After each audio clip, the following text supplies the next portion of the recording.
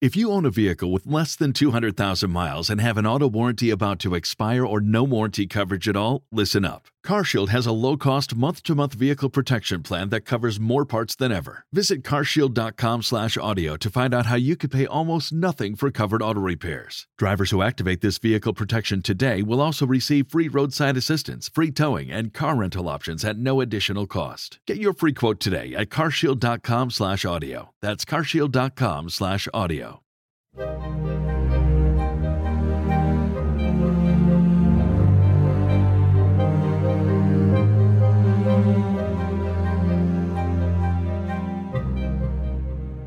Welcome back, everyone. We are now rolling into another episode here on the Renaissance Podcast. And today we're going to talk about the great epic of J.R.R. Tolkien, The Lord of the Rings. So our guest today is the host of the Philosophy and Mythology podcast, Unlimited Opinions. And he's also a student of linguistics in Missouri. So Adam Bishop, welcome to the podcast. I'm very happy to be here. Thanks for having me.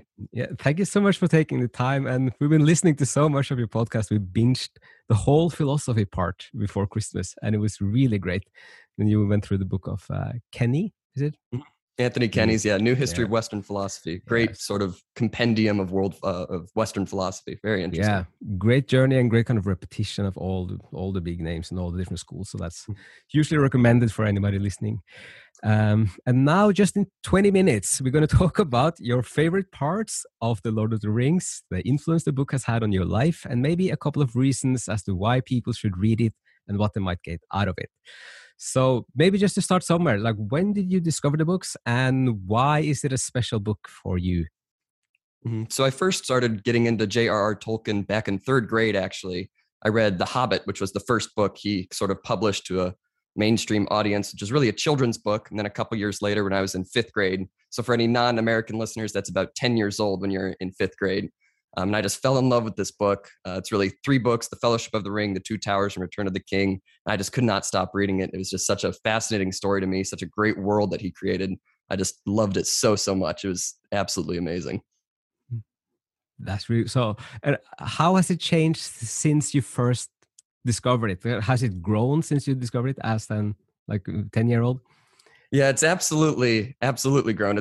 Tolkien has taken up much of my life, actually. You know, I've read so much more. Tolkien has published so many books, and his son has published so many books after J.R.R. Tolkien actually died. So, you know, I read, after The Lord of the Rings, I read the Silmarillion, which is, you know, Tolkien's big mythological work about, you know, the history of the world. And you can kind of go on to the books about the books. So there's like this big 12-volume series edited by Christopher Tolkien, J.R.R. Tolkien's son, just about the various drafts of The Lord of the Rings. And so you can just really get into the details. And you can read the letters of J.R.R. Tolkien. You can just get so invested in this world that he has so masterfully created. It's just so much expanded, and it's just taken up, like I said, so much of my life. You know, it's almost pains me to say it because, you know, so much of my life is devoted to Tolkien, but it's just so fascinating. I love it so much. It's such a rich world. I think it's great. It's some of the biggest literary works are so full and rich and with beauty and wisdom and everything. You can spend decades on them and just still keep learning and discovering, especially those works that kind of changes the way you think or see the world. They might have this kind of recursive effect on you that you see the world differently, and then you discover new things, and that changes you, and then you can see the work with new eyes again, and then it keeps going. So I have a couple of just notes about Tolkien for those who are not that familiar with his biography as well. So he was born in 1892 and he lived until 1973. And he wrote The Lord of the Rings between 1937 and 1949. I hope that's correct. Mm-hmm. That sounds correct to me. And the books were published then in 1954 and 1955. And they were also very well received at the time. Some books, like they need a couple of decades because they might be ahead of their time. But this one, like in the British papers, they were described as among the greatest works of imaginative fiction in the 20th century already when they were published. So that's a little bit about him. But I remember you said something about his interest in language and that he made some of the languages before he started writing the stories. And then you can say a little bit about that.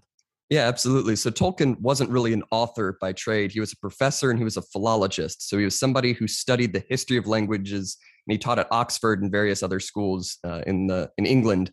And so what he really wanted to do with his life is he wanted to create these languages. That was his big hobby. Is, as some people would create music, some people would create, paintings. Tolkien really viewed language as an art form. You can achieve so much beauty just through words and through sentences and how they function, how they work with each other. He found so much beauty in that he made his own languages. And so the first two that kind of evolved into, the major languages of his works were Quenya and Sindarin. They weren't called that at first, but those are what their names became in The Lord of the Rings. And so with these two languages, he really thought, well, it doesn't make much sense for these languages to exist without people to speak them. And so in World War I, he fought in World War I. A lot of the time he spent when he was, in the trenches or when they had downtime, he was writing stories, these great stories about elves and men fighting these big, terrible, sort of godly, evil creatures that are in this world. And so he kind of used some of his experiences to just develop this rich history for these languages, just to give them some historical accuracy, really. And so that kind of ballooned into this big mythological work I mentioned earlier. The Silmarillion is what he spent most of his life writing, but it wasn't published until after his death. In 1975, it was published. And so when he was, when he had children, he would tell his children this story of Bilbo Baggins, the Hobbit. And so this became this big, long children's book, essentially, that was later published, I believe, 1938, that had kind of accidentally opened up this big world that he had created purely based on language. That was the founding principle of everything he created. And of course, after The Hobbit came The Lord of the Rings and all of these other various books about Tolkien. And it all started with just him wanting to create a language. And I think that's so, so incredible. Yeah, it's very fascinating. I don't think that many people know about like the origin of the stories being the languages.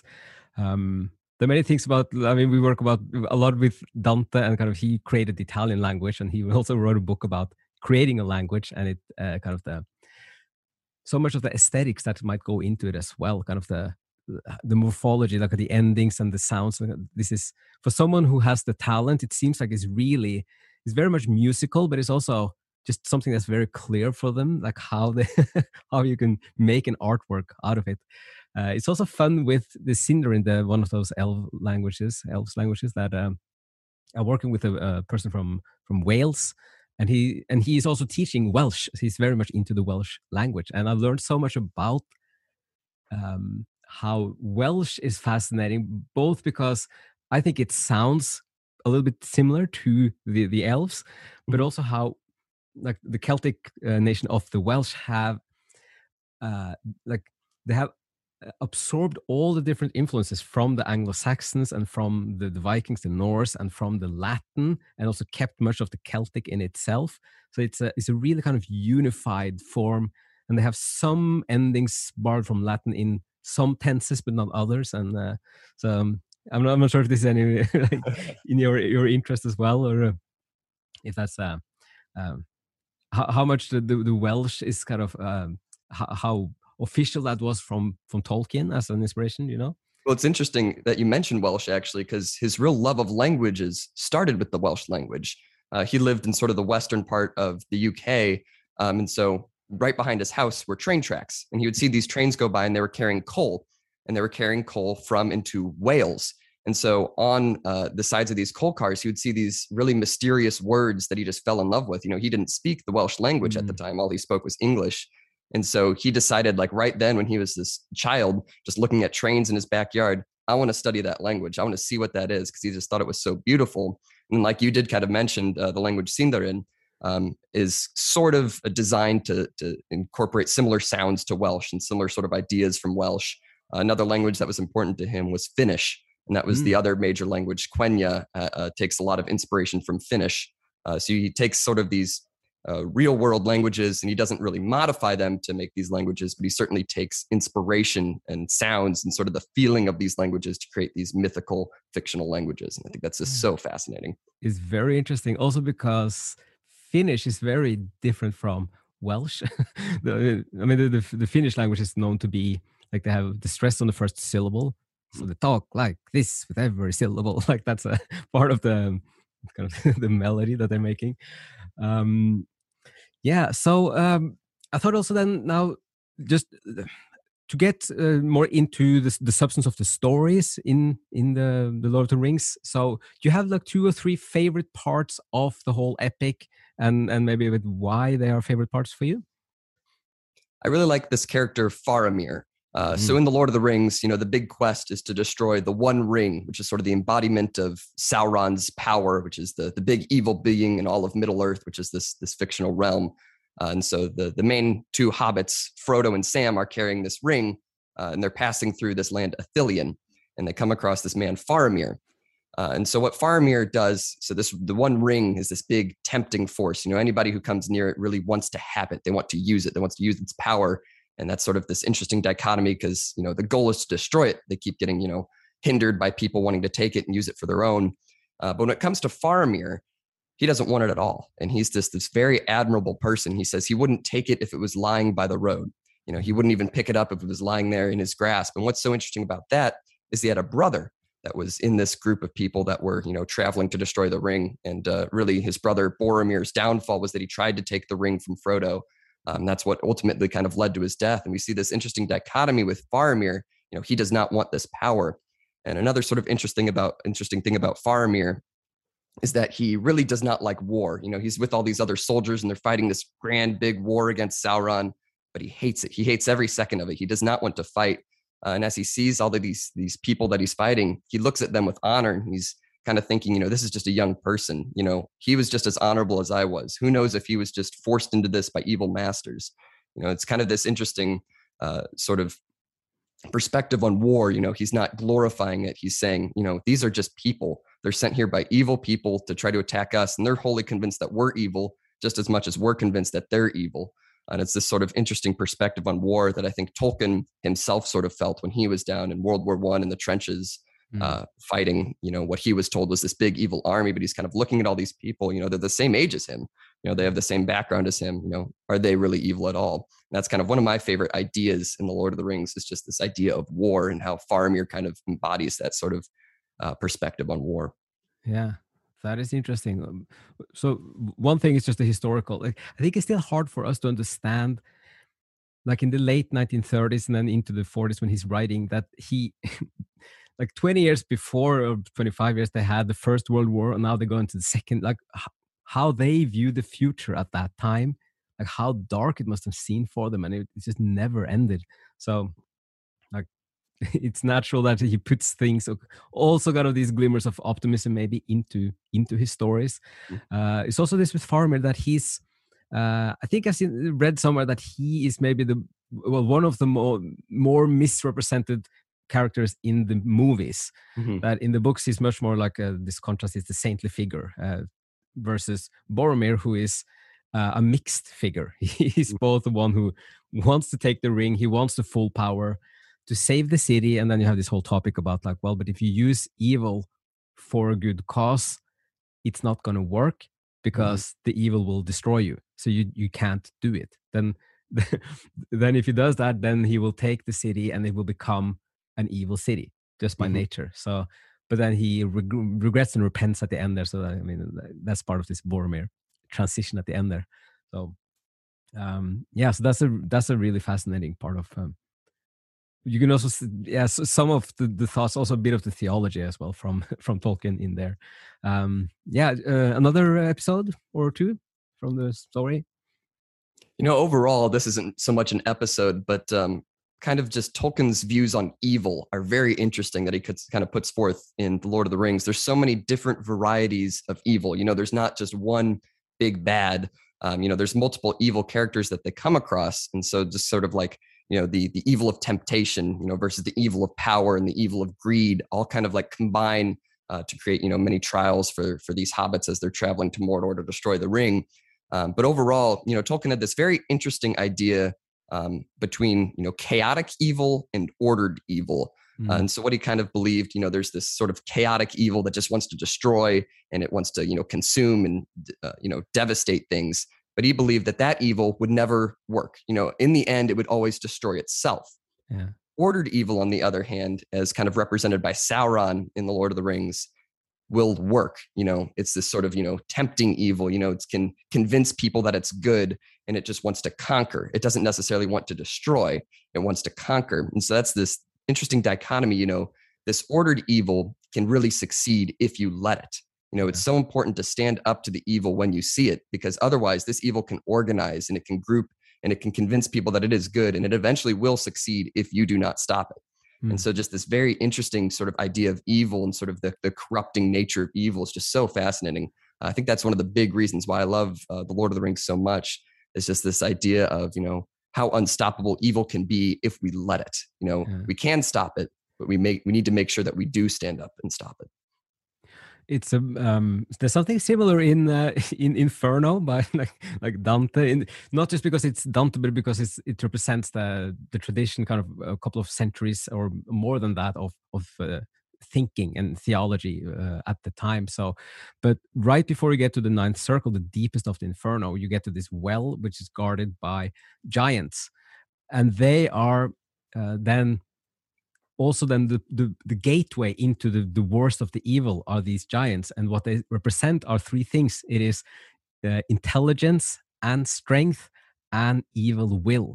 So those three things together is what gets you straight down into to the heart of where Lucifer is. That's maybe a little bit somewhat the same about like the orderedness of kind of the intelligent form of evil. So yeah. Any thoughts about that? I mean, that sounds very similar, sort of that intelligence. Sauron, this big bad, is not stupid. He knows exactly what he's doing. He's one of the smartest beings to ever, come into Middle Earth.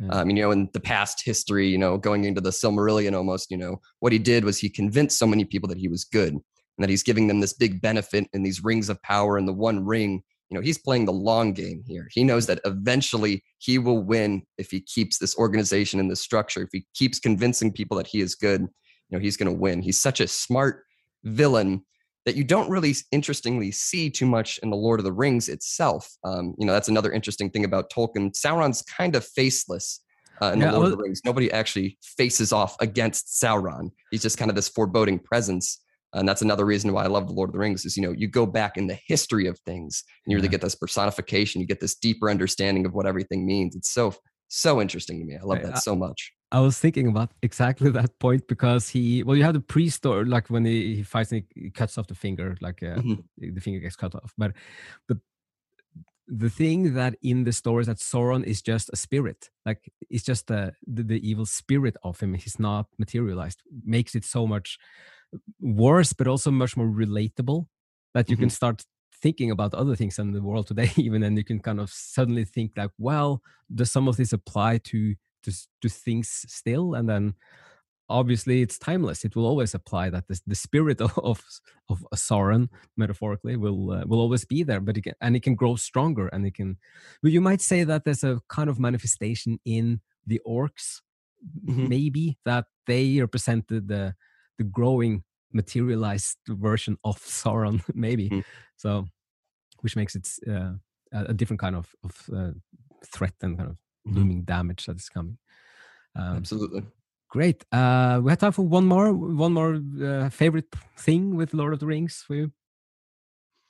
I really just love, I've talked a lot about, the evil and the sort of dark and, despair sort of thing. But I think a lot of what Tolkien really succeeds at is the beauty. He's such a descriptive storyteller. You can go just pages essentially and just describing how beautiful things are, especially when we look at the beginning of the story in the Shire, which is the home of the hobbits. And it's this beautiful green rolling hills that it describes in just beautiful, beautiful detail. And it's kind of this simple life. You kind of see that back at the end, spoiler warning for the book published in the 1950s.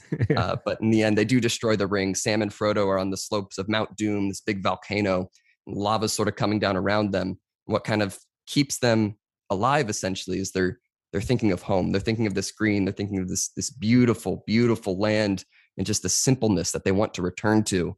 And just the amount of detail that Tolkien can go into in those sorts of beautiful scenes is just so overwhelming almost at times, just the amount of detail he can go into.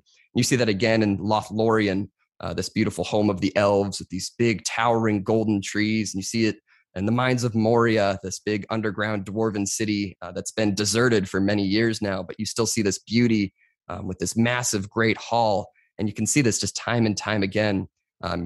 I highly recommend, of course, at this point, anyone who has not read The Lord of the Rings, you absolutely have to, just if nothing else, to get these beautiful descriptions. It's so beautiful. Yeah, I was about to mention that. Like the final wrap up would be then like why.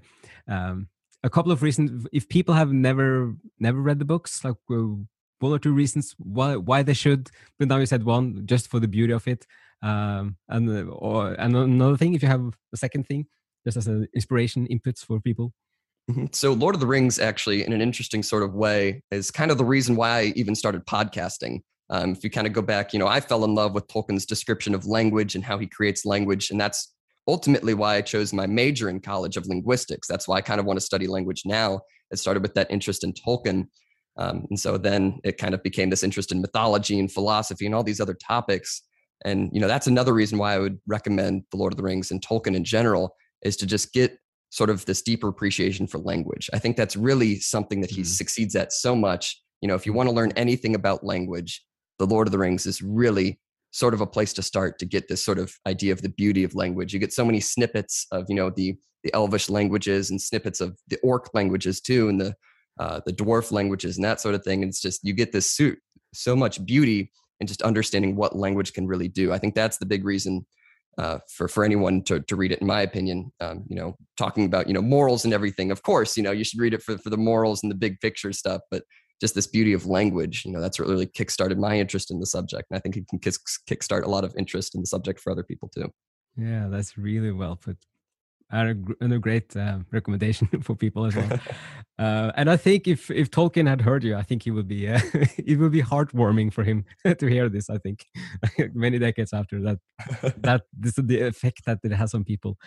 Also, when you talked about the beauty, it's like this one scene from the movie, something that came really strong for me was towards the end when I go to the mountain, and then suddenly there's it's like horrible gray and heavy weather like all the time, but then suddenly there's a little glimpse, like kind of crack in the skies, and they see the stars, and that's just like one of those moments of just the contrast of it and the beauty and this reminder, and then kind of this, it becomes also this like overarching feeling of Tolkien's world, that it is something good and beautiful, like that's Absolutely. Embedding all of it.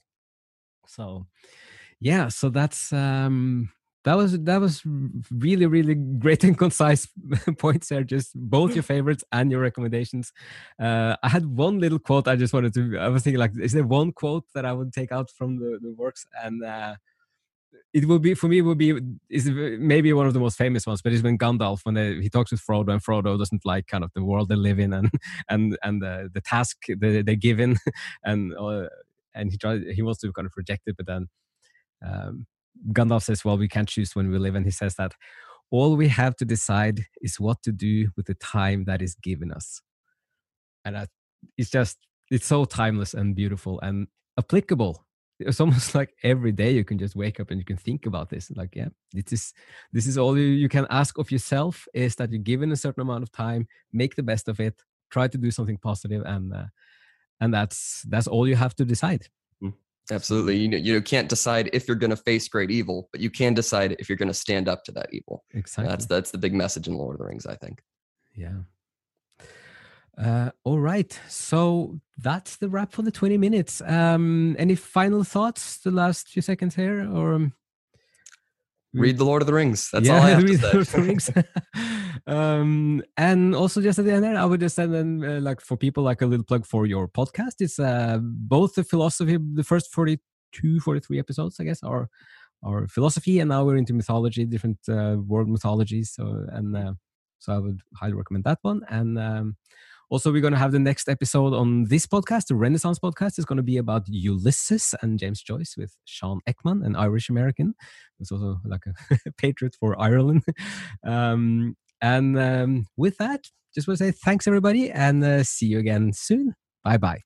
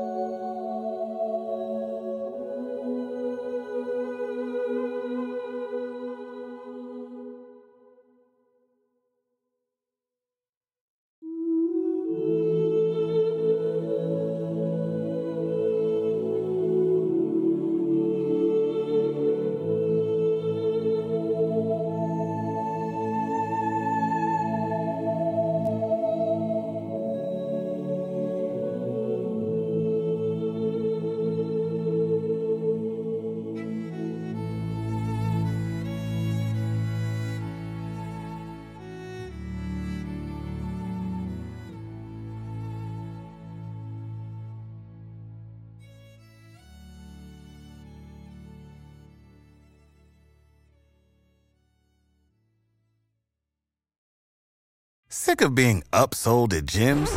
My guy, you're currently a base member? For $90 more, I can upgrade you to our Shred membership. For $130 more, you'll be a Swole member. And for just $300 more, you'll reach Sweat Platinum.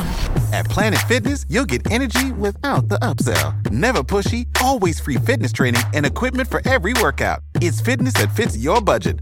Join Planet Fitness for just $1 down and $10 a month. Cancel anytime. Deal ends Friday, May 10th. See Home Club for details.